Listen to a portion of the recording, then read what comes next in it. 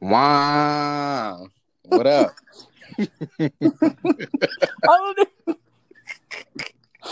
hello. Hi. Hi. How are you, friend? I'm actually okay. I'm It was glad just to hot hear. as hell today. How hot is it over there? Girl, 90 degrees today. And you know my car don't have no damn air. Oh, that's like hell.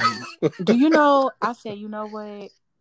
Fuck this. And I called my repairman for my hmm car, Mr. Larry. Shout out to Mr. Larry. And I Mm. set my appointment up for him to come look at my air finally. I've been thugging for a year without air, y'all. Please You don't. are a sociopath. And with that being said, welcome back to another episode of Keep It Locked with Keenan Wayne and And Kiara the Don. Who's me?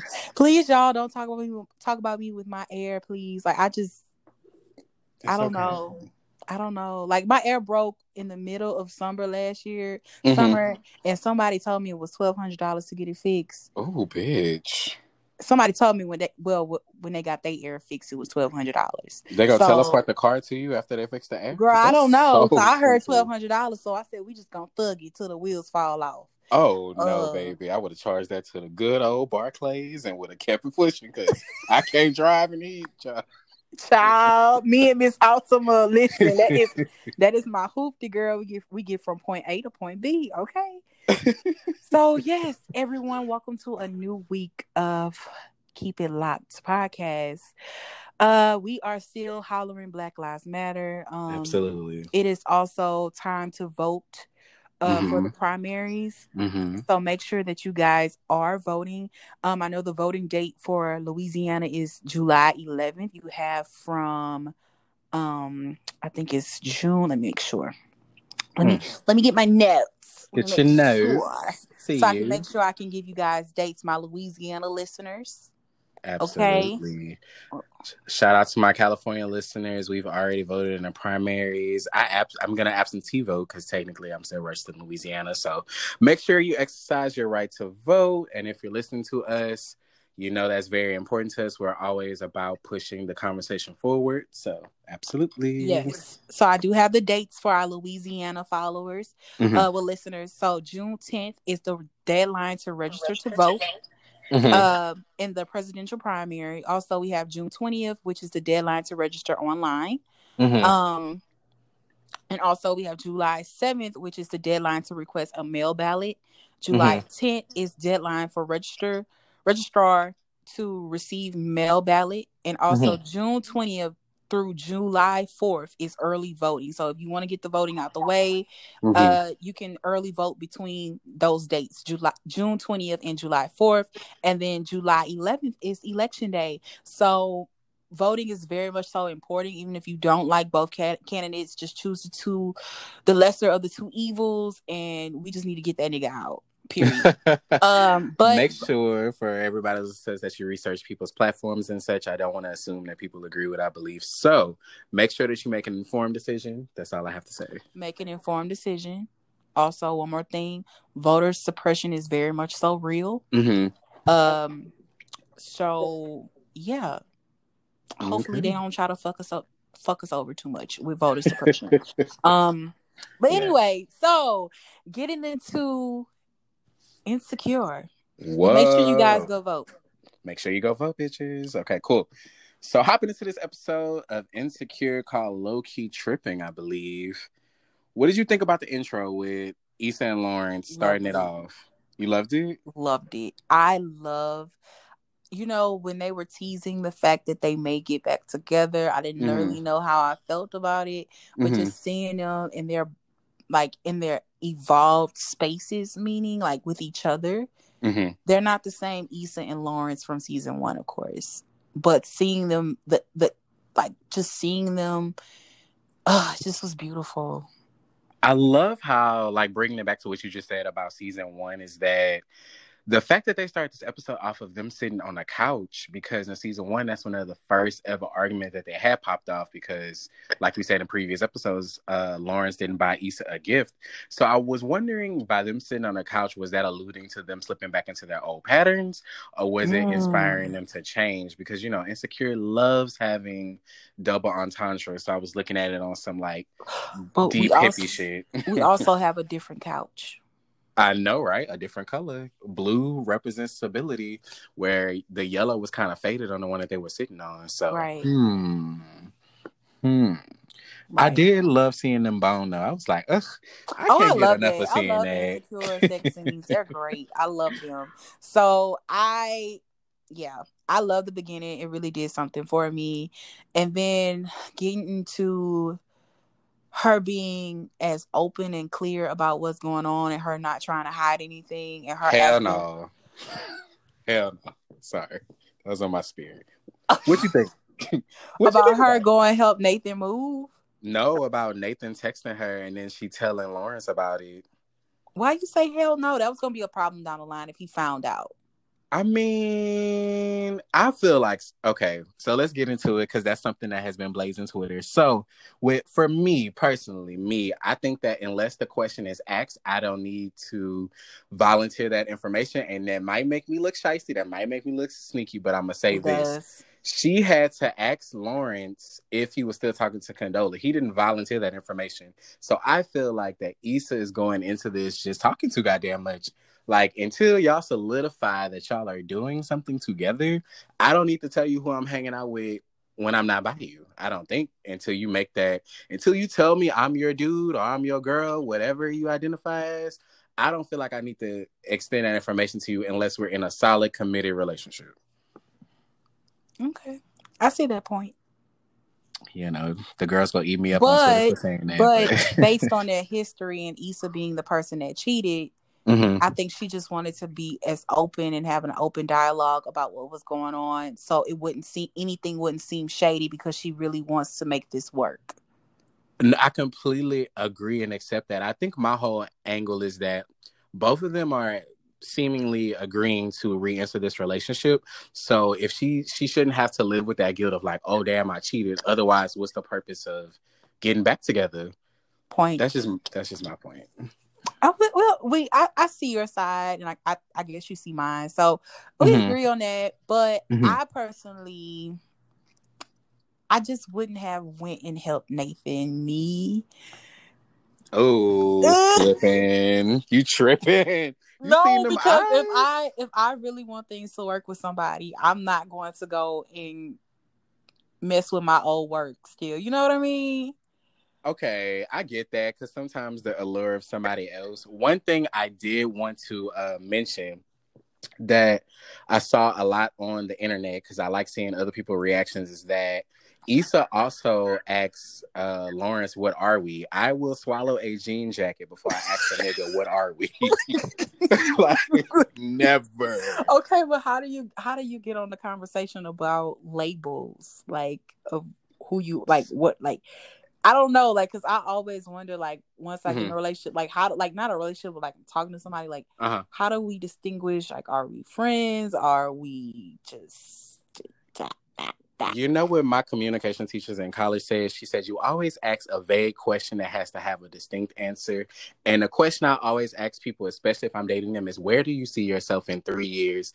And they snitch on themselves, because if they don't mention you at all, there isn't a we yet. And sometimes you can revisit that, but you can always read people's body language. Just because somebody vocalized something to you doesn't necessarily make it fact. Because I think about all the people who we were like, that we liked or such, and they never vocalized it. So at that point, you're almost projecting. I feel like Issa really wants this, and Lawrence is kind of appeasing it to an extent, but he hasn't really given her like that. Yeah, we're together. He always was throwing the ball back in her court. And I feel like you got to read between the lines, especially when it come to niggas. Right. Agreed. Oh my God, we agreeing for one episode? The world really ending. Well, no, I know we about to get into it, because we haven't even brought up Miss Girl, so we're gonna get into it eventually.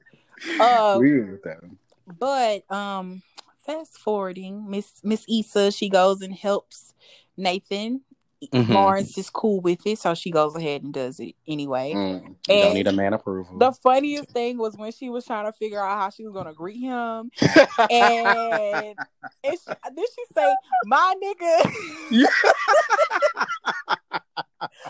I love Issa because I do the same thing. I'm like, okay, how am I gonna say, hey, like it's like, you know, like I'm awkward like her. Like that's why I get her awkwardness. Awkward black girl. Like I get it. Like absolutely. We I feel like you won't catch all of the jokes if you didn't watch Aqua Black Girl. Like, of course you go get it, but it make it even funnier when you think about her character in the web series prior to the show. It's kind of like the prelude to the show. So whenever they interact with each other, I felt like I was Issa because that's exactly the energy I give everybody I previously dated of like, hey, we're going to keep it very friendly. And every time we step out these lines, we're going to get back in these lines. So that was cute. It was cute. And then, you know, they go in the apartment and Issa is kind of like, I'm trying to avoid you, nigga. Like, you are really fine. And I'm trying to work on this thing with Lawrence and I'm not trying to fuck it up. But like, ooh, okay. Nathan was looking like a Twix. Just, I want a caramel just to ooze out of his skin. Oh, my God. When he talk. That man. country Houston, that Houston draw. See, that's why I wanted to move to Houston. Because the means. Not enough birth control in this world to keep me from getting pregnant for Nathan. I'm telling you, like, girl. Oh, child, it's something about that. Let's stop salivating over this. We do this every week. No, it's just something about Kendrick Sampson. Period. Like handcrafted from God. Like, and he's an actor. He's been out in these streets. He always been out in these streets. This activism has not. He's always been in these streets. Okay, so if y'all want to follow Kendrick Sampson, I think it's Kendrick 38. That's his name on Instagram. I think so too. He has a lot of information on, you know, what's going on right now, with injustice and police brutality and the protests and how you can help and how he's out there, the organizations he works with and his own organization. So if you guys want to know any information as far as the movement, his Instagram page is actually very informative and always has been before, you know, the big wave of everything going on right now. So yeah, shout out to him for real. However, like you know, we finally got to see. We finally got to hear what happened in that ghosting period. And they had a very strong conversation. The first piece we'll get to, well, from my point that I want to bring up, is whenever Issa was oversharing again, in my opinion, about what was going on with her and Lawrence and hearing Nathan's banter. And like, I don't know if my listeners have been through this. I'm pretty sure, like our listeners, have been through this.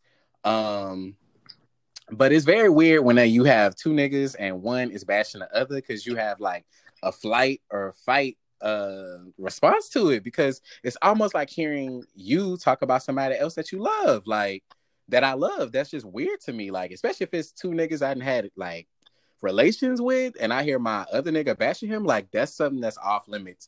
And that's why you got to be careful what you share. Right. Because he like, if anything, he's trying to get into the place. Like he's trying to get his place. So he gonna say, he gonna talk about the old nigga so he can make the old nigga look bad and he can get his place in. You know what I mean? So stop snitching to these niggas and bitches about who you used to date, because they go take that and run with it. You love them, they don't. Remember that. Remember that. That's their competition, okay? But you know, I love that Insecure had a honest conversation. Well, they brought up about bipolar disorder and him getting help for that, because as being a black man, and being black people, you know, with mental health, I love that conversation. I love that this season actually has talked about mental health, because I know they talked about postpartum, you know, things like that. So in the black community, mental health is something that is kind of like thrown underneath the rug, or it's not taken seriously as it should be. You know, and I feel like a lot of black people, I feel like we could have a lot of healing within our communities if we did take mental health seriously. Because a lot of us do suffer from PTSD, bipolar, depression. So I do like that Issa Rae is using her platform, which is Insecure, to talk about that. And talk about how he went and got help and how he feels much better now. You know, it was just really good to see and well, actually to know what happened, but to also see them talk about that. Yeah, I completely agree with you because it's very hard to not only be vulnerable, but especially in the age of time that we are in, because in this culture, a lot of people are shamed for having any type of mental illness at all. And then it's even more stigmatized when you're black, at least from the black perspective that I have. I think that you're worried about how that person is going to use that information, if they're going to use it against you, if they're going to post it on social platforms. So I agree with you. I love that they're using that platform because it intertwines in every aspect of your life. And there have been moments where I have wanted to put myself in the shoes of my partner because maybe they didn't vocalize their depression or anxiety, or because I'm overly communicative in my relationships, or at least I attempt to be. So whenever I'm struggling with something, I don't ever want somebody to take it personal, whether that's interpersonal or just in a work-based relationship. Right. So I don't know. I just think I love that he did say that, because when you going through some shit like that, you do disconnect from the world. Yeah, yeah. I don't have time to go and update you on what's going on. I'm trying to get my mind together. Like, your mind is gold, it's precious, So I really love that they did that, and then they had to go by. Oh, one thing I did want to ask you though, because I saw some people ask this question too, and I wanted your perspective. Do you think that Nathan genuinely wants to be in love with Issa, or do you think he's jealous that Lawrence is back? No, I think he genuinely would like to be with Issa. Okay. Do you think it could work? No. I just don't see it working out. Damn. I don't see. I think I really, and you know what's crazy? Because I put on Twitter, I was like, I really don't know if I want her to be with Lawrence or Nathan. And I've had my time, and I'm like, I think I did like that when he finished her song and got her Mm-hmm. reference. Getting references is very cute for me. I think Mm, that's it attractive. Like, is. you get a reference that I like. You're getting a pop culture reference. Okay, It good. is. It's like such a bonding It's moment. such a bonding moment. So that was cute that he got, like, they had that moment. I'm gonna be controversial and say right quick, I don't want her to be with either one of them niggas, to be honest. Something about Lawrence to me is sneaky and I can't prove it, but I feel like in the next episode we're gonna see that he's still talking to Condola, or he still has bitches. Because the way he was answering was triggering for me, because I think about vague answers niggas have given me. So maybe I'm projecting myself. I'll There's admit that, something. but I just don't No, trust I it. think there's something in the water still with Miss Condola. We just don't know yet, and we'll find Mm, out next Sunday. mm. But no. Oh, one thing that we do have to circle back to while we're on the subject of mental health, Molly meeting with her therapist. Oh, I'm ready to drag her. Well, I'll let you start since you're very passionate I about am, that. Let's go. because what's the point of paying someone to go to therapy and you don't listen to what they're saying or try to at Mm-hmm. least apply it in your life? It's a waste. Mm-hmm. It's a waste of health insurance, and it's a waste of money. I Mm. don't understand. Mm. This lady is telling you, why don't you meet people halfway? Why don't you do this? Why don't you do that? You've been in therapy for 4 fucking seasons, and we have not seen any type of change. Okay, wait, pause. Flag on the Here we go. play. So that conversation piece you just said was loaded. So I'm gonna try to dissect it into how I Not, interpret not, it from my let me lens. change that. Not any change. She has had some, but Okay. right now it's Okay. like, Molly, you really off your, like, girl. What is going, child? Anyway, Okay, so the one thing I want to put in reference is that therapy is not an overnight process. How many times have we given you advice, whether it was, whether it's your friend or not, and it takes you a while to process that? We don't know the timelines of these events. So 4 seasons can only be the span of 1 year. So I'm gonna give her that grace. We don't know. As far as the information she got from a therapist, I do think that Molly has some deep rooted issues that she needs to solve, but it doesn't excuse the behavior. But I want to put in the framework of, if you think about her relationship with her dad, she cut her own daddy off for like a huge lack of judgment and heinous thing he did to their mom. And I think what makes anybody else in her life different, I do think we need a little bit more compassion when we talk about Molly, because we're also still projecting, was she dead ass wrong for the events that she has done? Absolutely. But we need to also give her a little bit of compassion, because I'm not a trained professional, but I do think that Molly is a little bit narcissistic and gaslights people. yeah, that's why we. I will give you that.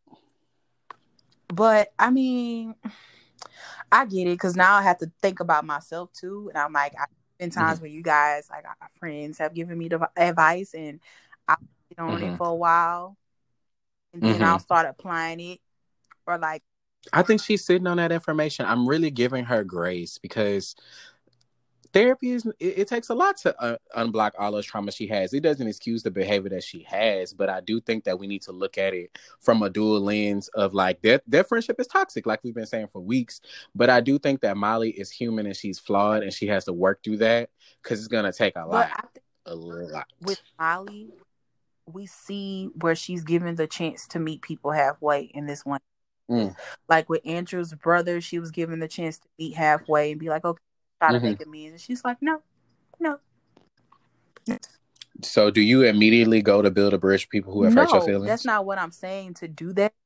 Mm-hmm. But it's just, I can tell Andrew is taking mental notes. I feel like he's a tad bit passive He is very aggressive. much so passive aggressive. That's scary. Being a aggressive person is scary because those are the people who usually ghost. Ooh, and you can see with the little reading lines of them talking about like the food that he wanted, going to the games with his brother, and Molly is missing those social cues, but a lot of people do. I know.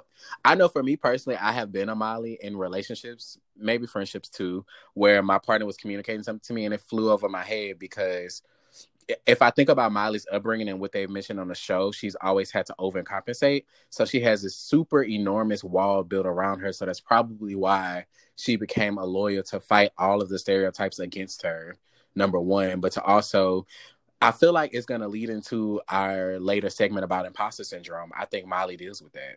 I think she's really suffering with not believing she should be where she's at. So she, in turn, self Oh, sabotage. yes. Ooh. We're going to talk about that later, you guys. I was Mm-hmm. going to reveal the segment when we got there, but hey, we're talking about imposter syndrome in our last segment. So we can, yeah, Miley definitely, I think she does a lot of self-sabotage because she doesn't feel Mm-hmm. like she deserves it.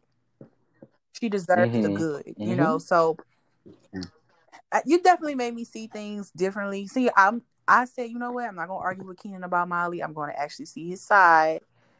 So you definitely, Mm-hmm. I am gonna try to give her more grace and more compassion. However, it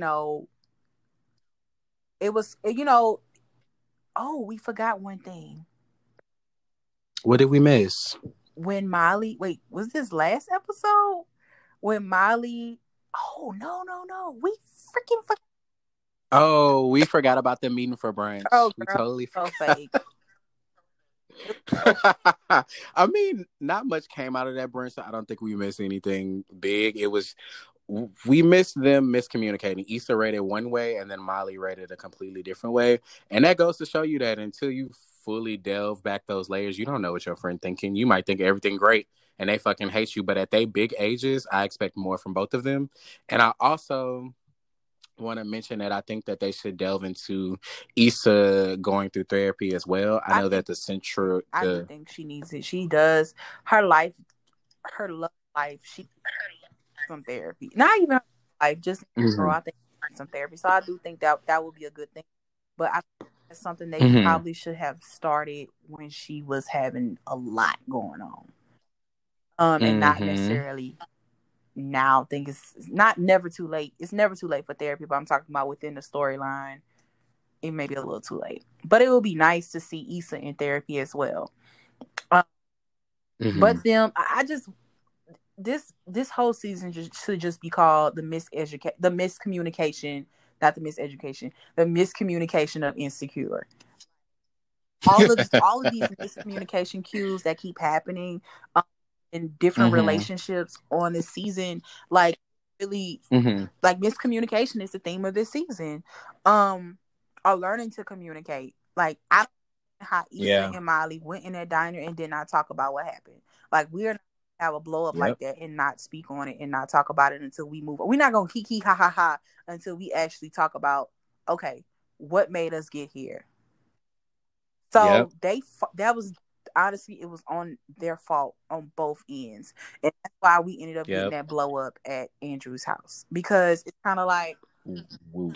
Okay, y'all would have never had that situation if y'all would have just talked it completely out at the diner. And there we go, another time they missed Mm-hmm. out on being able to actually have an adult conversation about what happened in the breakdown of their relationship. Can we also stop seeking validation from our partners in terms of like when we're having conflict with other people? Like it was kind of almost desperate to the fact that Molly was more of like, look, I'm trying, and it almost implicates Andrew as like Andrew being like, oh, don't fuck with that bitch anymore. You know, you never know how that could be read. So I thought that was kind of distasteful and fake because I'm like I put myself as if we were all sitting in that same room, God forbid, and I like saw a text message like that. That'll make me feel like the last couple of months or whatever issues that we had meant that our friendship never was really of importance to you. You were looking from like brownie points from your significant other. Like Uh, most of my friends, I was like, if I were to text that about one of y'all, y'all would not fuck with me for if ever or for a Honestly, if long I would have time. got that text message like with that mistake of, oh look, I'm Mm-hmm. trying, I would have did the same thing Mm-hmm. Issa did. I baby, we not playing Mm-hmm. games no more. Leave it on Really. the playground. Like, And it's weird to me because both of them are hurting, and I do think that while Molly thought she was trying, just because you think that you're trying doesn't mean it translates like that. And you weren't. For me, this episode, I get all the criticism that she's gotten, and I have been trying to look at it from a full perspective because if we think about the scene of her in therapy, it cuts to black when the therapist asks her, "Does she want to work for it?" And it's okay to be like, "Hey, I don't think we should be friends right at this moment. We can redefine this relationship later if necessary, but people invest energy into things that they want. And I think that Molly doesn't want that friendship anymore. And I think Issa has a problem with letting go. She loves the nostalgia effort. And I think that was something they pointed to because Issa always makes nostalgic references. And I don't know if that's a coping mm, mechanism or because she actually, right, enjoyed it. I don't right. know. Oh, I agree with that. Okay. Oh, that's a different perspective to look at it like that. Like that's why she's always doing references. She has like a coping thing with nostalgia. Okay. I agree. Oh, Mm-hmm. wow. Mm, Girl, I had went and oh. watched it and I was like, let But me I dissect also I this. do when Molly was like, I think we're in different places in life right now. Um, Mm-hmm. I agree they are, but it also brings in the Mm-hmm. conversation of is Molly she's so used to Issa being the fuck up and get her life together, Mm-hmm. and kind of Mm-hmm. like I said in previous episodes, I think Molly also put herself on a pedestal against my Issa because Issa was the fuck up and Molly was like, I'm a lawyer and I got my life together and I'm this and that, and Issa's my fuck up friend. Yeah. Like I she makes me feel better like that, you know. And I Yep. think that Issa's starting to really have her own lane and her own thing, and I think Molly won't, will be on equal levels now. And I think that's also hard for Molly to accept. And so when she said that, I Mm-hmm. was like, ugh, girl. Okay. But when Issa was kind of like, Yeah. okay. And that's the thing I think that both of them have an issue with, and I agree with what you just said, is that when you're friends with somebody for so long, you tend to have a joint identity. Most people, when they talked about it, it's always Issa and Molly, and it's like I think they lost their respective identities and they were projecting what had happened over the years on each other. Issa was always telling Molly like, "You can never keep a relationship, you never have a man," And that can playing on that, and Molly was and that always sending it can back. also be like So, when you constantly doing that to somebody, and with Black women being a mm-hmm, woman, and we have those pressures on from society that we have to have a relationship, we have to be with somebody. It starts to do mm-hmm, something. It starts to eat at you. I be honest with you. So I can see where she kind of does have that inner resentment towards Issa as well. mm-hmm. So I mean, honestly, I'm happy that Issa walked away because I feel Yeah. like the friendship has ran its course. Like I always say, hashtag cancel the fucking friendship. And I'm happy that it was cool. Issa tried to reach out, but Molly wasn't really willing to really meet her halfway because Molly still has things and resentments that she's still upset about. You know, Mm, which damn. The fact that we're having such Very insightful dialogue over a 30-minute comedy. And I'm like, y'all keep saying make it an hour. No, No, it's so much to dissect in those 30 and I wish minutes. people would stop Huh. asking them to make 30 minutes. Like, that's Yep. weird to make a show an hour Yeah. when we're on season 4. Like, that's fucking weird. So no, That's hella weird. And there's so much context in those 30 minutes that I think what a lot of people do is they watch the episode one time. I challenge everybody listening this week and to next week to watch it twice, because I had to watch it twice to even get my full opinion on it. And I think it's made me appreciate the show even more. So that ends. Are we kind of done with Insecure? I Insecure. Yeah. I'm excited for the season finale Yes, and next also week. we will be changing. Like, once again, I know I have to keep saying this. We will be changing. So don't be scared. And like, what are they gonna do with Insecure? Don't worry, we got it. It's okay. Yep. We're planners. I'm a pusher, Katie. Got it, you guys. So moving on to the next segment. Yes, guys. Be right back. And remember, keep it locked. Yay, we're back for our second segment to terrorize people even more. What? I had a glass of wine, so I'm like super hyper right now. Oh my gosh. Well, I'm sober, but I won't be after we get off. Oh no, me neither. Oh, At all. wink, wink. However, we are here for our music segment. And a lot of music did not really drop this week. Yeah. That I paid attention to. I mean, I looked on Apple Music. I was like, what drop that I'm like gravitated towards? I don't really see anything. So, I mean, other than that, there was a conversation that came on Twitter last night. Ooh, what was it about? So 40, who is Drake's producer, yeah, he really solely works within the OVO camp. Did a Rolling Stone article, which was actually a pretty good article. I read the whole thing. It was kind of long, like, you know, people who don't like have short attention spans, child. I mean, read it in pieces if you want to. But honestly, when I started reading it, it kind of went by fast. It actually was really interesting. It showed the beginning of how he started to get into production, and also with Drake and everything. And where he is now, and how their working relationship works. So in the article, he rated he ranked Drake's album. Yeah. This is what he said. Hold on. Which sparked so much dialogue. Y'all were mad when y'all saw the list that 40 came out with. Twitter was so mad, you guys. Like, I really was kind of like, oh, I see why you guys are mad. So this is what he said.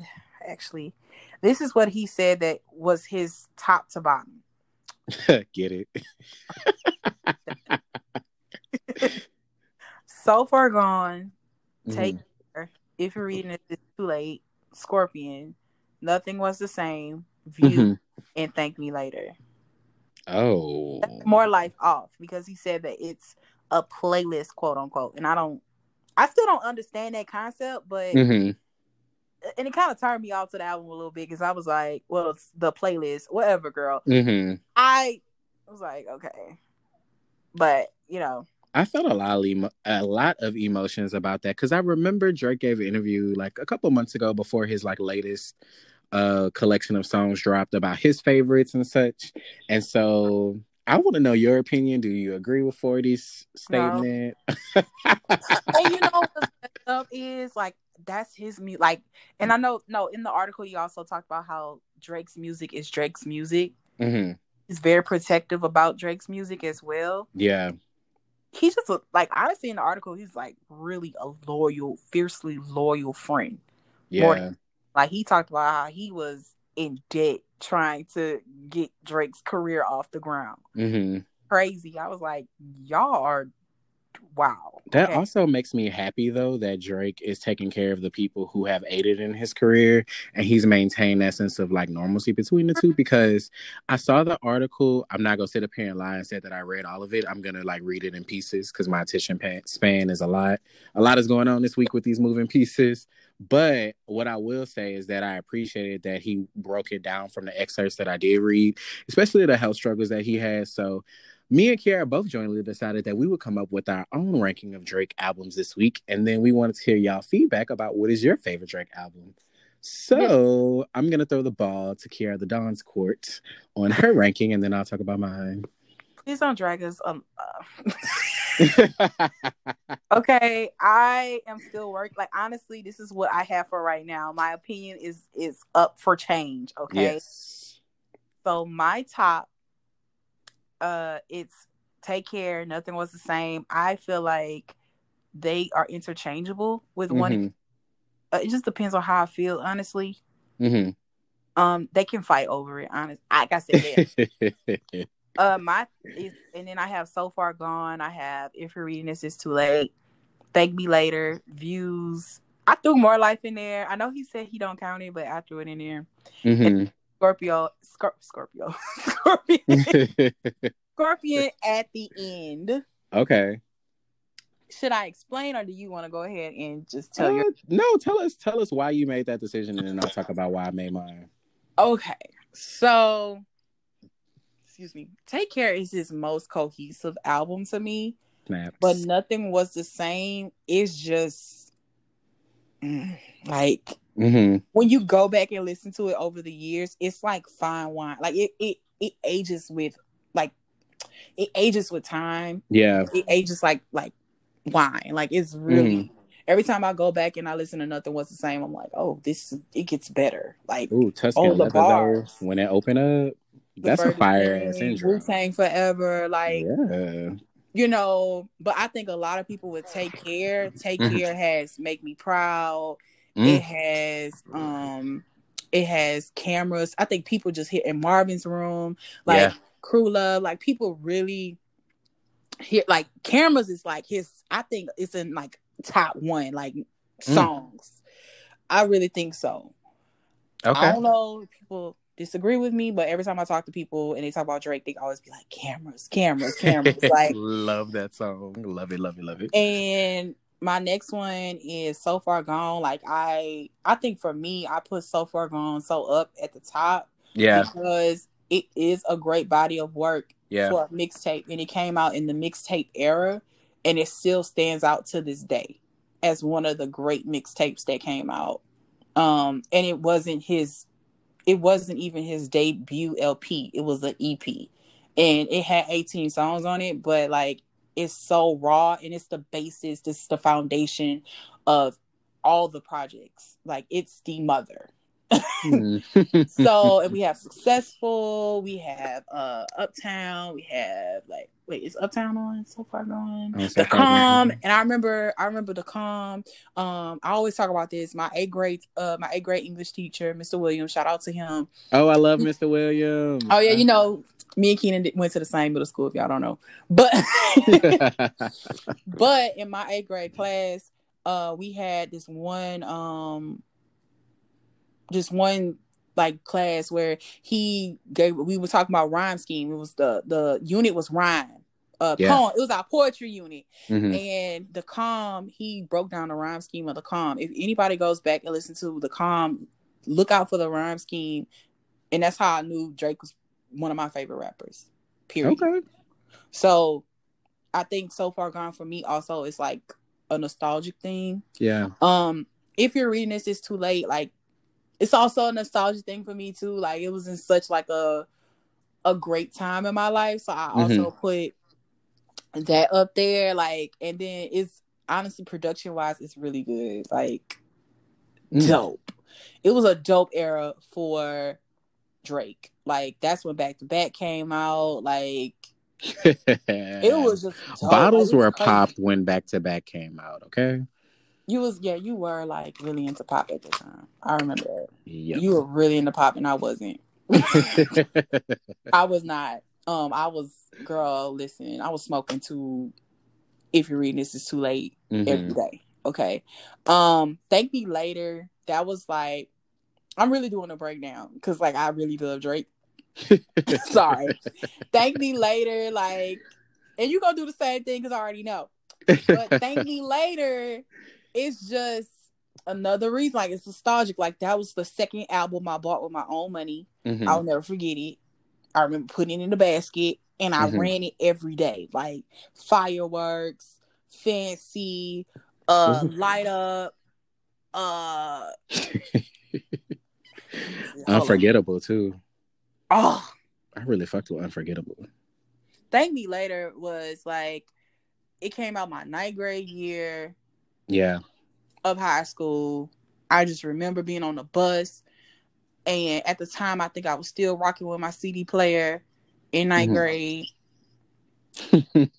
Niggas don't even know what a CD player is Up anymore. All Night. That was one of Nicki's best verses. Like, yes, I completely agree with you. I like, not on this list, but I agree with that. Show Me a Good Time. Show Me a Good Time. The beat on Show Me the Good Time is still one of my favorite beats ever. Like, when that song come on, like, the beat itself is just, it's crazy to me. Like, I really love Thank Me Later, and I probably should put it higher, and I think I'm going to go ahead and move it in front of If You're Reading This Is Too Late. Yeah. Because I had to go back and look at the songs, and I'm like, oh shit, no. Like, Thank Me Later is top. Like, for real. I made notes. Hold on. Let me see. I made notes, you guys. This is serious. And then Views. Come on. Like, can we talk, Keenan, a little bit about Views? Because I'm so tired of the slander that Views get. Sure. I remember us sitting down, and then everyone sat us down and was like, let's sit down and listen to Views. And we literally sat in our apartment. We had bottles, things were being passed around to be smoked, and we had a really connection to Views. And to hear Views, one thing I want to say about music before we even get on that is that you should listen to it in different avenues. You should listen to it from your phone, you should listen to it with headphones, and to hear it on like a DJ speaker, man, the music sounds even better in the actual studio. That's the crazy part. Yeah, I remember we used to have like low-key listening parties at our apartment when the albums would drop. But this time, I think, no, Views dropped. You had your own apartment at the time. I didn't. So we went over there. Oh, yeah. So, and girl, yes, the blunt was rolling. Okay. I'm just going to be honest. I'm sorry about whoever listened, don't know. Listen, it was rolling. Okay. And Views, we would just sat there and soaked it in when it first came out. And a lot of people didn't really care for it when it came out. I think it took a while for it to really, really hit for me. I think when we saw it live, like when we went to Drake concert in Houston, it completely shifted like the whole Views conversation. I was always standing faithful on Views, so I kind of went up for it, but I didn't like. Well, I'll talk about that when it's my portion to talk about that. So no, it's okay. Because I'll go on a tangent. Like, I just love Keep the Family Close. Like, I love the I'm a stickler. I love sampling, and I know sampling can be very problematic, but I love sampling, and like, I do when it's done tastefully, and it's done respectfully. But like him going like Fire and Desire and him going to Brandy's album and pulling that and flipping that the way he did. And also with Views, that's when we started to see Drake kind of play with New Orleans bounce sounds, even though a lot of people didn't really care for that, like appropriation, whatever. I didn't feel like that's not his place, that's not his culture. I kind of enjoyed it. So, it's just this album, like when you go and look at Views and you really break down the songs, it's kind of like, it's like really good songs, like impactful songs. So, and Western Road Flows, like, come on, like, and Faithful, when we saw Faithful live, like, that just, Faithful did something to me, like Division coming out there with those blue lights. with the smoke. Like, I remember it I like was so in vividly. love. I took a Snapchat with Kiara and I was like, my nigga got us Drake tickets. And she was like, take that shit down. Don't be no simp. But I was really into that. So me. I was really in. Oh my gosh. I know we told that story already on the podcast, how we got the Yeah. free Drake tickets, but But if you like, tuning in for this episode, you gonna know that was a great time. that was a great time. And then the after party, it was just great. And then I put wait, and I put More Life. More Life came at a weird time in my life, so I've tried to connect with that album multiple times, and I just can't. I just can't. And I'm gonna try again.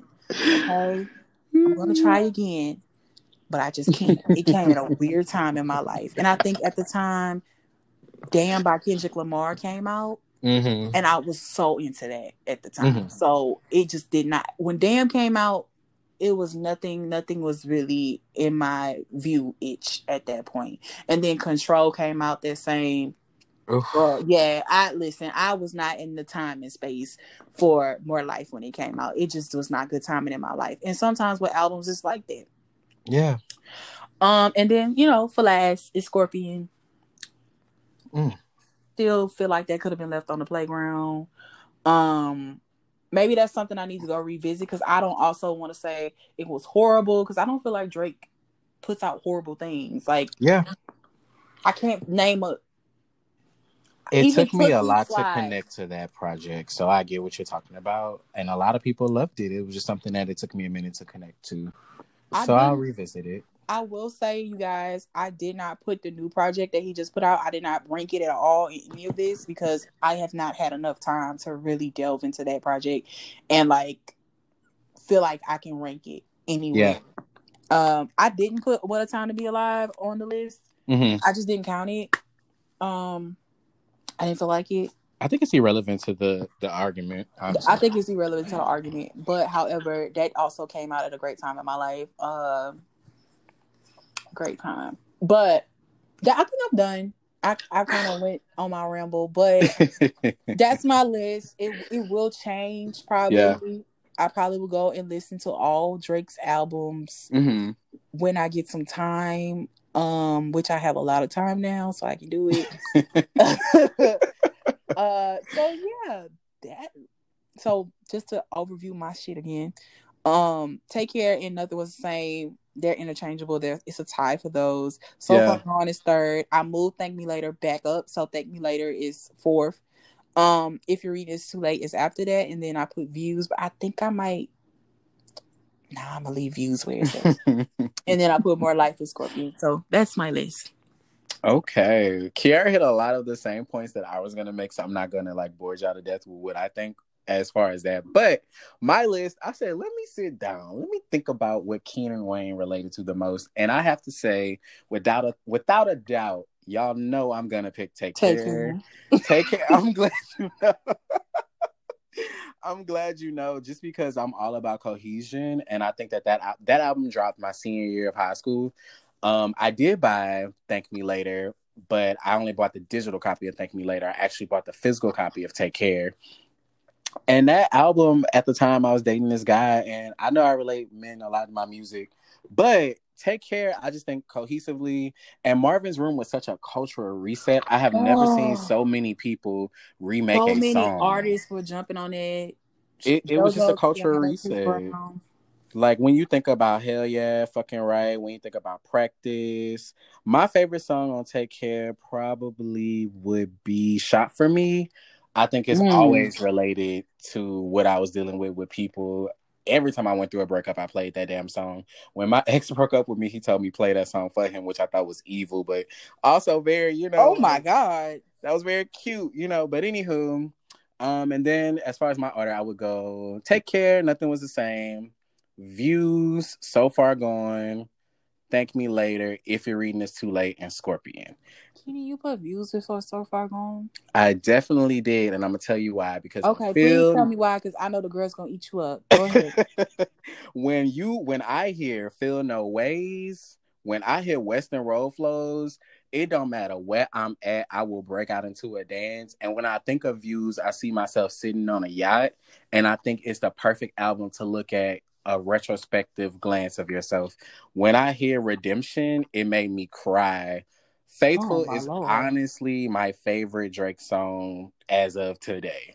I play that song the most, and I just think that I'm off of the underdog, and I think Views got that underdog narrative. Views is his underdog album. Controller, One Dance. One Day, When you have those back to back come on in the club, Miss Bitch, you gonna whine. yo. Even when I hear Fire and Desire, and also think about the cultural impact of Hotline Bling. Like, think about how we was dancing around our damn house to Girl, that. that I was had a my whole sweater. ringtone.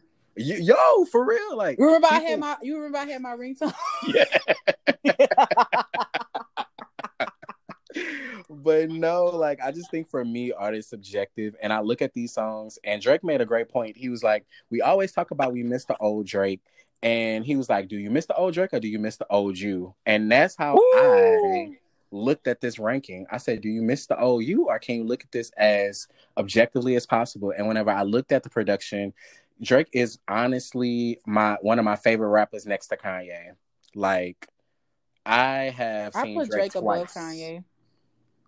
Mm, Rapping wise. I think Producer, without not Kanye above wouldn't Drake's be not a a producer. Drake, and I love them both, and I want to support both of them.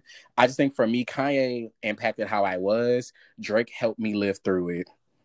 Oh. So And you know that's what's crazy? When you said the OU, or is it, because remember when I was talking about my list, I kept referring to times in my life.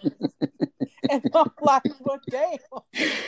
It's okay. Art that speaks to us mirrors that. And, all the points that you made, I know I'm going to be missing some songs in the process. But when I think about Drake's trajectory and I think about how much we love Degrassi, and he's always been just himself in a sense. Like, people have tried to punk Drake. He's navigated through this industry very meticulously.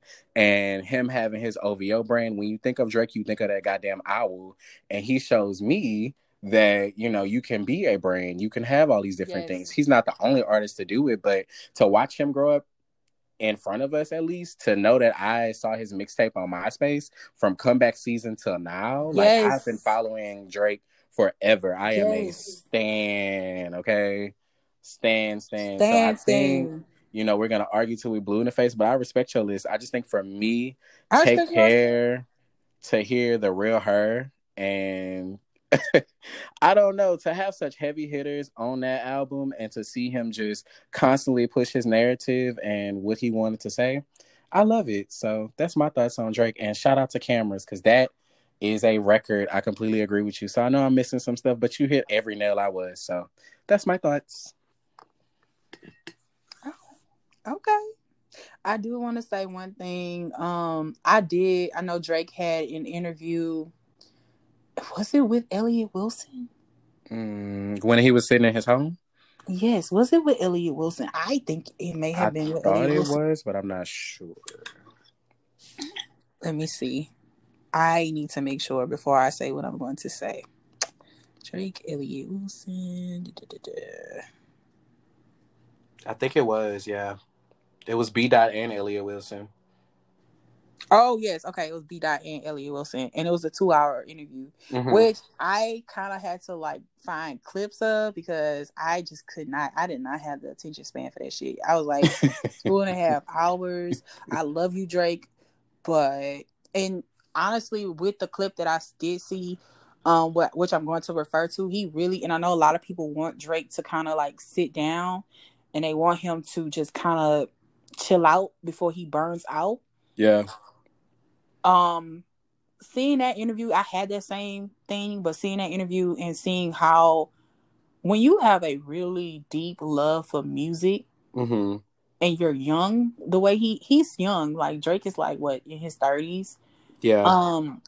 And he's been in the game for 10 years of just consistently putting out music and still being on top, still getting the number one every why would you stop? Yeah. Especially when that's your passion. That's what makes you, if that's what makes your blood keep going, that's what makes you keep going. And I can see with Drake, music really is his fuel. Like, Yeah. And form of escapism. Drake is a Scorpio, so he's thinking yeah, we the long game. like I think because Drake is a Scorpio, I get him. I get that he is a very mysterious man. I Like, miss we him don't know a lot acting about Drake. though. I wish he was in I more would love to see films. him act. Like, Drake, if you're would ever listen, which I don't know, please, like, You will, manifesting that. manifesting that you will, Love because to like, have you on the show one day. would love to have just talk to you, like, just so we can get like, and I don't want to talk about no personal shit. Like, I just want to talk about the music. Yep. Period. But I would Feel love free to for our see you. editors to roll back this tape too when we have Drake on the show. So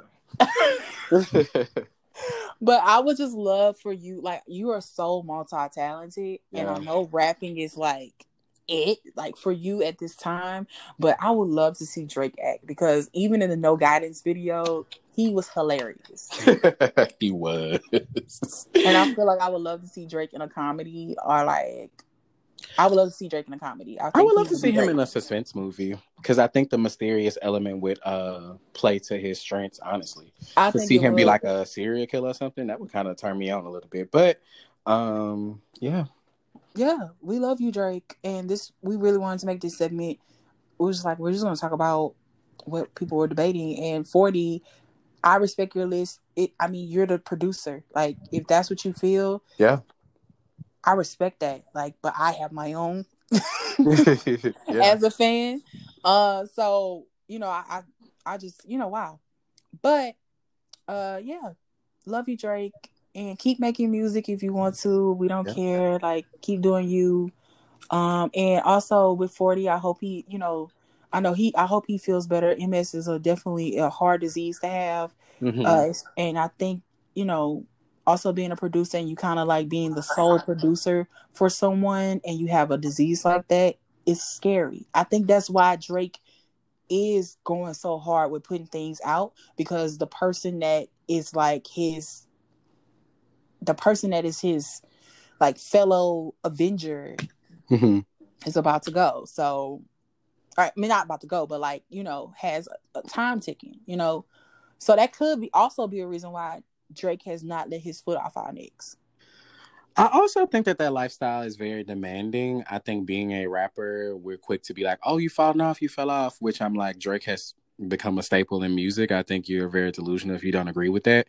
So my final sentiments on this whole conversation is that I pray for health and safety for 40 and everybody else on that Yes. team, because I know, it's very stressful to have that type of lifestyle. So I'm excited to see what the next 10 years look like for Drake and just his And 40. trajectory. And 40. No, yeah, that's what I meant. Like, I'm excited to see what they continue to do, how they push the culture forward. So, yep. Yeah. Shout out to, like, once again, shout out to 40, because 40 really is the driving force musically, Mm-hmm.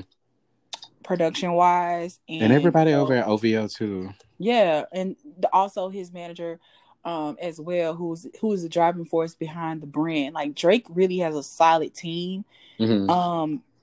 And I admire the shit pretty much. Yeah. Point blank. Like, how they're so solid and loyal to each other. I love it. Mm-hmm. But we do also have one more thing that we want to talk about as far as music goes. We do want to talk about this episode. Probably gonna be long. Chloe and Holly are dropping this week. Their performance for the YouTube graduates was great, beautiful, awesome, iconic, legendary, great. Just love them. Ungodly Hours dropping this Friday. They're such a powerhouse, and to know that the fact that they are performing on YouTube is such a testament to tenacity and resilience, because they were discovered on YouTube. And we talked a little bit about their background, but it's great to see everything in life usually has a reason and comes full circle. So to see those two beautiful Black women to be succeeding and to just be thriving in the industry, Do It is a great song, and I love that performance. Loved it. And you have to believe in yourself. And Megan Thee Stallion also had a great performance. That split on the couch did something to my soul and my spirit. That girl, the quarantine, if that was not in the playing cards right now, I would love to see what Megan would be doing. Like, and Chloe and Holly, if we did not have the quarantine going on, and they could really be ooh, Yeah, the like to have a quarantine is number holding a one. lot of artists back, like for real. To have concerts not going on saddens me, and my thoughts and prayers are with everybody dealing with coronavirus and such. So I don't want to come off as selfish and that I'm only thinking about how I could have Yeah. benefited with things. So please stay safe, y'all, and wash our hands and such. But I do think, like you Wear said, it would have been masks. a great time, to It would be have been out a great there. time. 2020, I think if we did not have quarantine, I think it probably would have been a really great year for Mm-hmm. music. I mean, it's been pretty good so far. But also on the YouTube graduates class of 2020, we had Beyonce. She did her speech, Mm-hmm. and it made me cry. It was so beautiful. I even recorded a clip of her speech so I can watch it. I favorited it in my phone. And she had a lot of great points. And anybody who knows me and Quiara remotely knows that we absolutely love Beyonce. Stan, We stan, and I can't wait to meet her one day. So I'm happy this is on I'm tape so I not can play this back. I'm not ready. And I'm I knew I wasn't ready. I always think about when will be the time where I'm ready to meet Beyonce. mm, When that woman was talking on the camera and she was saying the things that she was saying, mm-hmm, like she was like, once you step outside of yourself, mm, that is your first step to self-discovery mm-hmm. and getting to what you want. And you have to build a stage. And she talked about her own journey and how she owns her masters and how she had to build her own table. And Mm-hmm, that's something that I've always wanted to do, was build my own table. mm-hmm. Bring everybody, the best of the best, the underdogs, and we create something gorgeous and beautiful and solid. And oh, girl, I'm very big in the power of the tongue, and I agree with you. You don't have to get ready if you stay ready. So I'm always putting that out there that I cannot wait for that moment. Us even being at the release party for Lemonade, we were there. That was such a great moment. So it's all wait, about no, we were at the release. Well, it was a it was Saint not a Heron release thing. party. It was we were partying too because Lemonade came out. It wasn't the official We release was party. partying because Lemonade came out, but it was Solange just. Semantics, but it was It still was Jazz Fest. It was a just party for Jazz Fest that Solange threw, and Lemonade dropped the same night. So we were celebrating. however you imagine that, I completely You and totally. can imagine it that way. I'm gonna be real and say what it was, I and mean, I still to this day say that was one of the best parties I ever so been were to. we not listening and partying on our way to that party? Anyway, But we weren't. It wasn't the listening party because she didn't even play it. She played nothing from Lemonade. It was an but old school party, y'all. It was an old school party. They only played songs from the 90s and the 2000s, and then they had a Prince appreciation towards the yeah, second half of the party. And it was it was in like this best house. best It was night. in his house. It was the dopest party I probably have ever went to. Bro, that was one of the best days of my life. Me and I still Kiara to this cried in day the say that. bathroom. We were We cried in the so bathroom. excited. So that's why I think, I don't think anything happens by chance. I think everything happens by fate. Solange was a great party host. The energy in that room was undeniable. I think it inspired me to go even harder in my music aspirations as well as it did for you. Can I share one moment? Sure. Okay, so when we went up to Solange and we was like, hi. And she was like, no, she was like, we saw her tell the other girls no pictures. I was like, girl, I don't want no picture. I just want to say hello. Mm-hmm. Cause I love you. Mm-hmm. And I told her that. I was like, oh, I don't want a picture. I just want to say hello. And I just want to say you thank you for everything. And I just also want to ask, when is the next album coming? I sure did. Remember I asked her that? You and did. She told me it was coming. And that's when we got a seat at the table. Yep. Which you can't tell me divine timing. You can't. And people don't understand. I love a seat at the table so much. Like, that is one of the moments why. Because I asked Solange, I was like, when is the next album coming? She also embraced us, which was also very shocking. She gave us a hug. And she was so She gave us a hug. Y'all, so that's why 6 degrees of separation. So, hey. Yes. But Beyonce, like, that speech was something that everyone needed. It was beautiful. It was beautiful. And one more thing, I just want to let people know Beyonce does open her purse. Mm-hmm. So those people who were saying, oh, well, she definitely does open her purse. I need you to go do your research. Yeah. She's not one of the ones that you need to come forward with that conversation. And that's all I'll say on that one. One thing that I want to point out that Beyonce said that resonated with me the most is that you should not let people project their self-doubt onto you, and you should never feel entitled to win.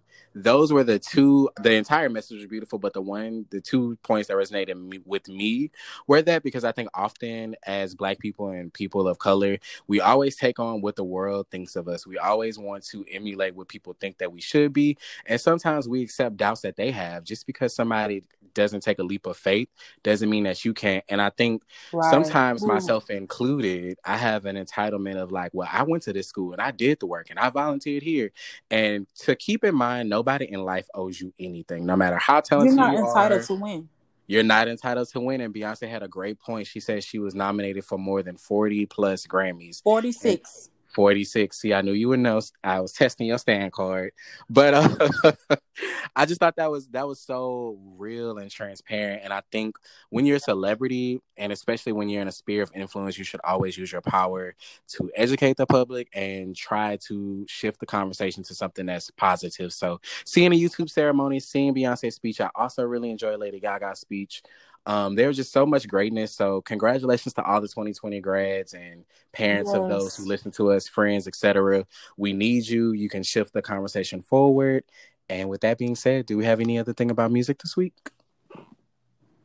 Stream Chloe and Holly. I love Ungodly that. Hour, June 12th. That's all I have to say. I love that. That's the end of the segment on music, you guys. So keep it locked. Keep it locked. We'll be back.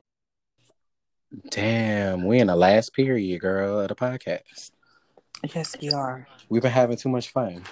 This was actually, I've really been having fun talking. Like, this has been a fun episode for me. Like, I love it. It's been a lot of good energy, and you have really shifted my mind. I think every time we talk, like whether it's being recorded or not, is always trying to not change frameworks, but adding some type of value to it. So I'm super appreciative of this platform for us to collaborate and then share with people what we talk about privately in a public space. So thanks for the opportunity, darling. Whenever we do talk, we always have different perspectives, and we get, like, we kind of join our perspectives together, and it changes, like you said, it changes our framework. So, like, I appreciate our conversations.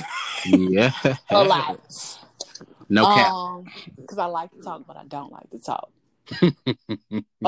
You know that about me. But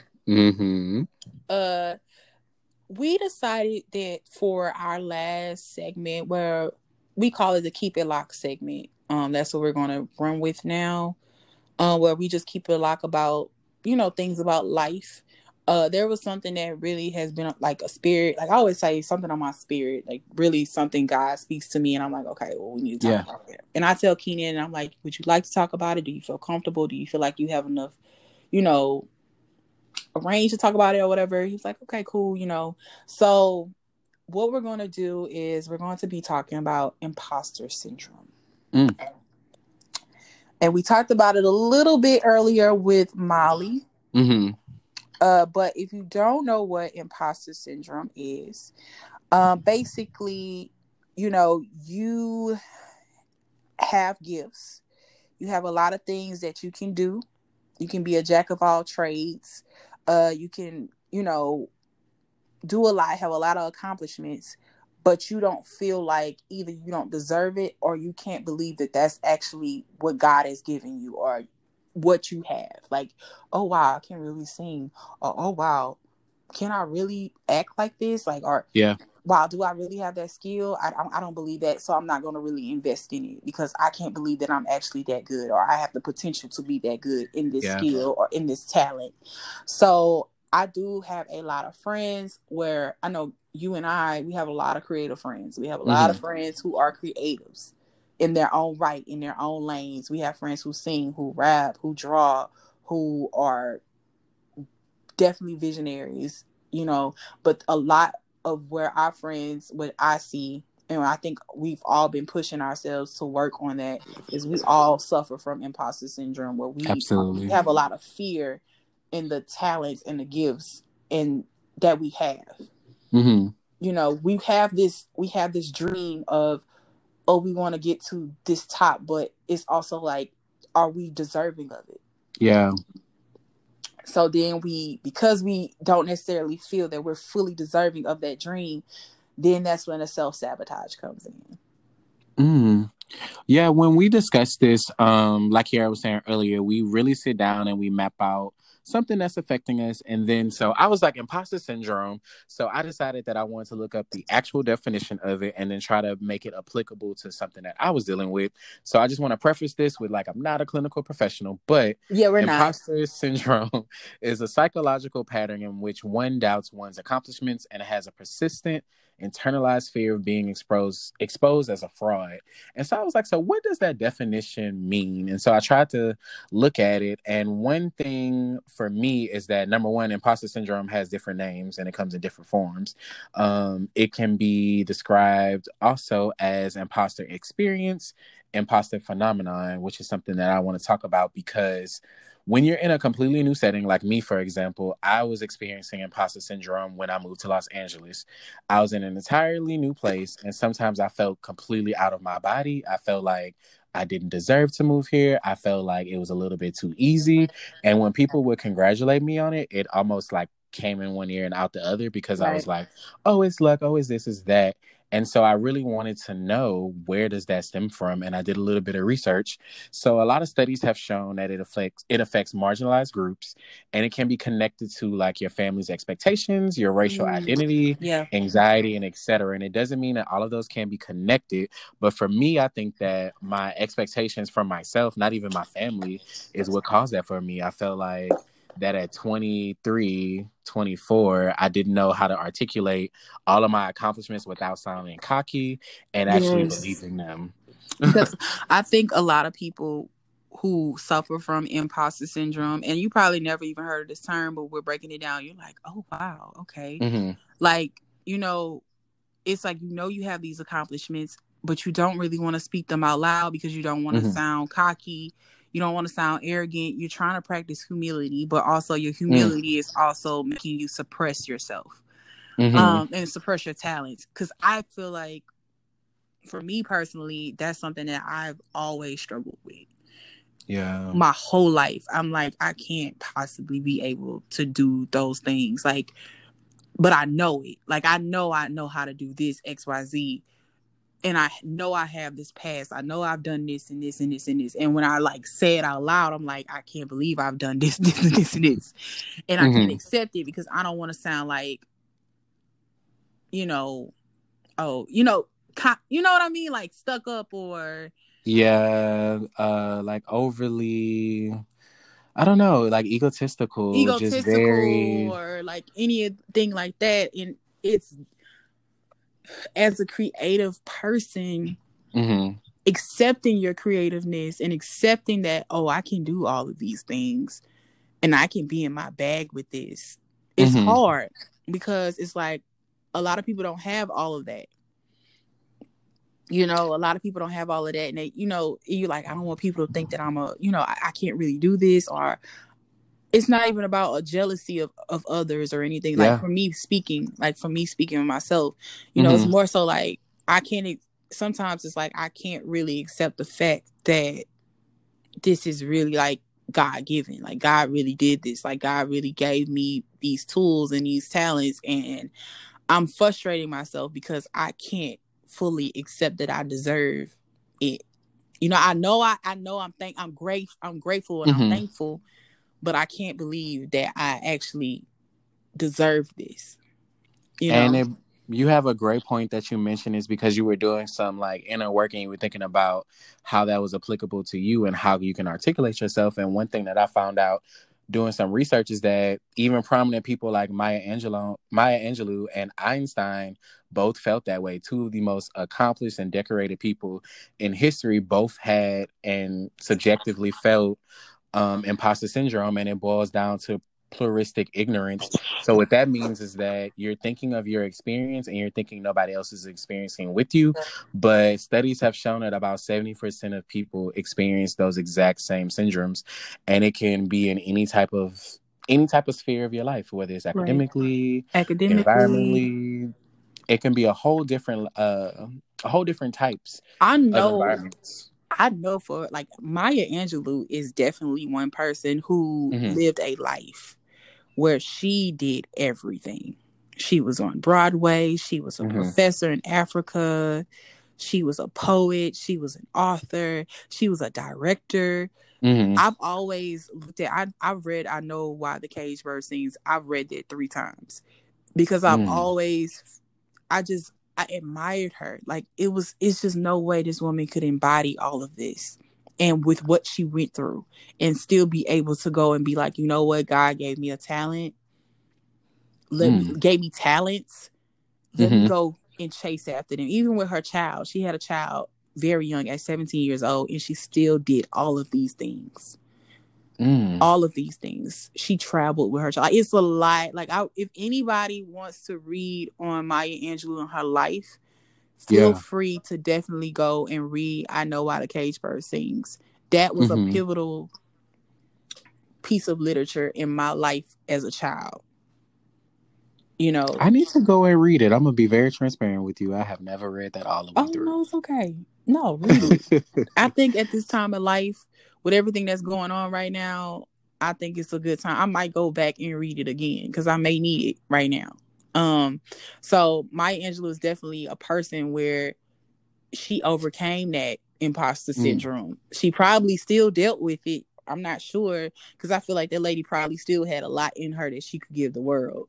You know, Mm. she may have, but those, it's just self-sabotaging yourself is something that I think a lot of people do. We have a Mm-hmm. potential that we know we have, but we can't accept that we have that potential. Ooh, and when you said that, it made me think about middle school, and I think that's whenever I first suffered from that of imposter syndrome is whenever I would compare myself to my classmates and how I was performing academically against them. I think that's the first time I ever really sat back and was like, oh shit, should I be here? I'm at a performing arts school and I'm not. At the time, I wasn't a great piano player. My first love of music came from just listening to the music that my parents played. My grandmother was a singer. She released an album at one point, and my mom always would just play different things. She always had an array of music. I remember growing up and hearing the Dixie Chicks, and I got teased for it. And I was like, oh shit, like, am I really black? I think there's so much intersectionalities that go into that. And imposter syndrome for me, it can come from so many different angles, and you have to be able to vocalize that. It didn't take me until I was grown to be able to realize that that was something that I was dealing with and that I Right. still deal with to this day. It had to be through conversations, Right. talking to my therapist, and doing self work and research. Yes. Talking And about if we missed something about imposter syndrome, forgive us, but this is something that was very important to us. And feel free to do your own research and challenge whatever we're saying, or even give us extra insight, because I think a lot of our listeners will be able to agree with that. I yeah. have so many conversations with you about this. So I'm happy that we're talking about it this week. Imposter syndrome will force, if you don't realize it, if you don't work to figure out how you can overcome it, that is the reason why a lot of people settle in life and they end Mm-hmm. up unhappy and they feel like, oh, I should have did this, I could have done this, I would have done, the shoulda coulda wouldas. That is the result of letting imposter syndrome take over, and self-sabotage is when those shoulda coulda wouldas start coming. That's the result. So for me, That's for myself, like, you talked about, like, I went to performing arts schools my whole entire life. mm-hmm. Elementary, middle, and I will consider my high school to be performing arts because it was a magnet, and I will say it was performing arts as well. Mm-hmm. But coming from that background, and literally having my hand in all kind of different things as far as singing, Mm-hmm. acting, drama, theater. I love, to this day I still love theater and singing, but I feel like I could have done more, but I suffer from imposter syndrome a lot because I was like, I can't possibly be able to, this is God, you really gave me all of this, and I don't know what to do with it. I don't know Yeah. how to push it. I don't know what to, because I can't really accept it. And that's something that now I'm working on. I thank you for Mm-hmm. quarantine because I'm working on it now. Like, singing is something that I kind of always just like, whatever, Yeah. whatever, whatever. When I be like, bitch, you can sing, you can songwrite, you can do anything you want to do. So I'm happy that you're seeing that and you're working through that during this time, because now is the perfect time to really sit down and analyze yourself, analyze your strengths. And I stopped saying weaknesses and I started saying opportunities. I think that word choice is very imperative of how you view yourself, the power and of the more tongue. importantly, how you treat others. The power of the tongue, that is what I preach. But one thing that I want to mention that you also jogged my memory about is that even Michelle Obama said she dealt with imposter syndrome. That's a woman also, like, wow. I know. And at her statue, her education, she said that whenever she met the Queen of London at one point, she was so freaked out of like, you know, how do I act around her? And the Queen was just like, hey, like just get in where you fit in. And I thought that was so crucial to like my mindset and my thinking, because I stopped trying to let's say work from like an individualist mindset and more of a collectivism. And by collectivism, I try to not think that one experience is selected like exclusively to me, and I try to find other people who can empathize with me so I can have that dialogue with them to see how they overcame it, because it's so hard to get help if you never talk, right, until you never vocalize it. And not everybody's in a place to do that, I understand that, but I think talking with friends, talking to trained professionals that deal with this, it helps. It pushes the conversation forward. It helps, because I talked to my therapist about like I told her, I was like, she was like, what do you want to do in life? And I told her everything that I want to do, which is a lot, you know. And she was like, why aren't you doing it? And I was I was just like, and so that's where I was like, Keenan, you want to do a podcast? And then I was like, I think I should start my blog back, or I should do this. And then I started going back into songwriting again and singing and different things. It was just like, why aren't you doing it? If you have that movie that you want to write, go write it. Do it. If there's a foundation or organization that you want to start, go start it. You can help somebody. You never know who you can help with putting your gift and your talent out there. So I just wanted to say, if any of our listeners are dealing with imposter syndrome or self-sabotage, it takes time to work through that, but start working on it. Start the work. Just start. Yeah. Just start. Because you never know the impact that you can have on somebody. And you're completely right. We're the biggest obstacles in our way.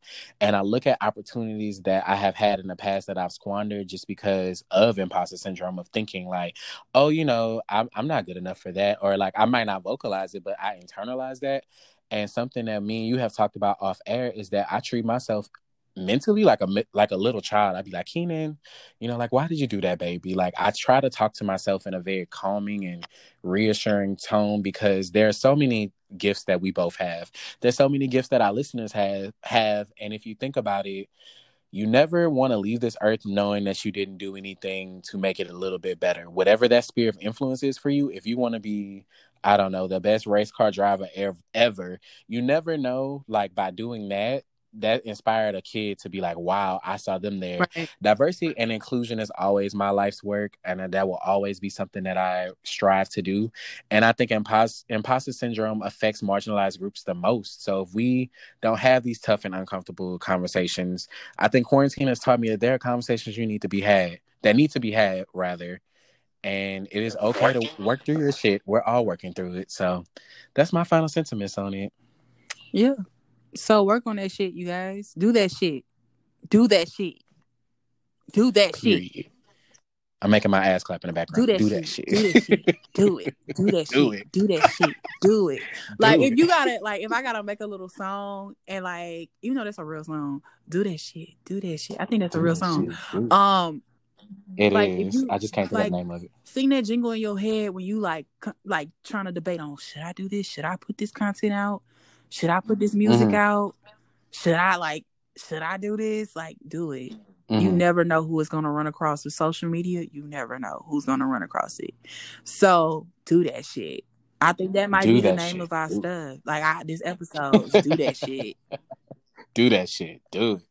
Yeah, you have to be very careful about like who you invite in your life and who speaks into you. Because when you're dealing with imposter syndrome, you need to be surrounded by people who want to ultimately see you win. You know, I think that's from a P. Diddy song. But One more thing. Yeah. If you have friends and you have friends with different talents, make sure that one thing about Issa Rae, I saw her say in an interview, make sure you network across. If you have a friend that has a skill, bring them with you. Yeah. And don't be afraid. This week has taught me, don't be afraid to talk to people who you might not have a bond with. It never hurts to reach out to somebody and be like, hey, I think you're dope. I would love for us to have some type of connection. I know that's weird in the social media age, but I shot my friendship shot with Quiara. We talked about shooting our shot last week. There are so many people that you think you met off a one-off, but maybe you could connect with them a little bit deeper. So hopefully we imparted some knowledge to you guys this week, and I really enjoyed this conversation, and we might revisit this topic at a later We date. will, because I will keep my foot on your necks. Listeners. Open your purse. Open your purse. Okay. That's like the funniest shit. Read the room. Open your purse. Open your goddamn I mind. love about one more thing I love about our generation is, of course, everything that's going on is very serious, but we find humor in everything. And open your purse and read the room has definitely been a light in my spirit towards this whole situation. Definitely. So to leave everything off, make sure that you guys go register to vote. If you haven't, you still have time. To my Louisiana listeners, you still have time. Louisiana. Judge Toller. Her name is not Miss Grill. Her name is Judge Toller. He is terrible, Your Honor. Yes, Trump is terrible, Your Honor. He is terrible. So y'all go vote. Oh, girl. Y'all go vote, please. Yes, vote for whoever you would like. We're all about doing what serves you best. We have no political stance. Thanks, guys. Yeah, you don't. I speak for myself. Keenan does not have a political stance. He has nothing to say on this. Nothing. It's me. Go vote, bitch. Go vote, bitches. That's all I have to say. Bye, everybody. And keep it locked. Bye. See y'all next week. Bye-bye. Keep it locked.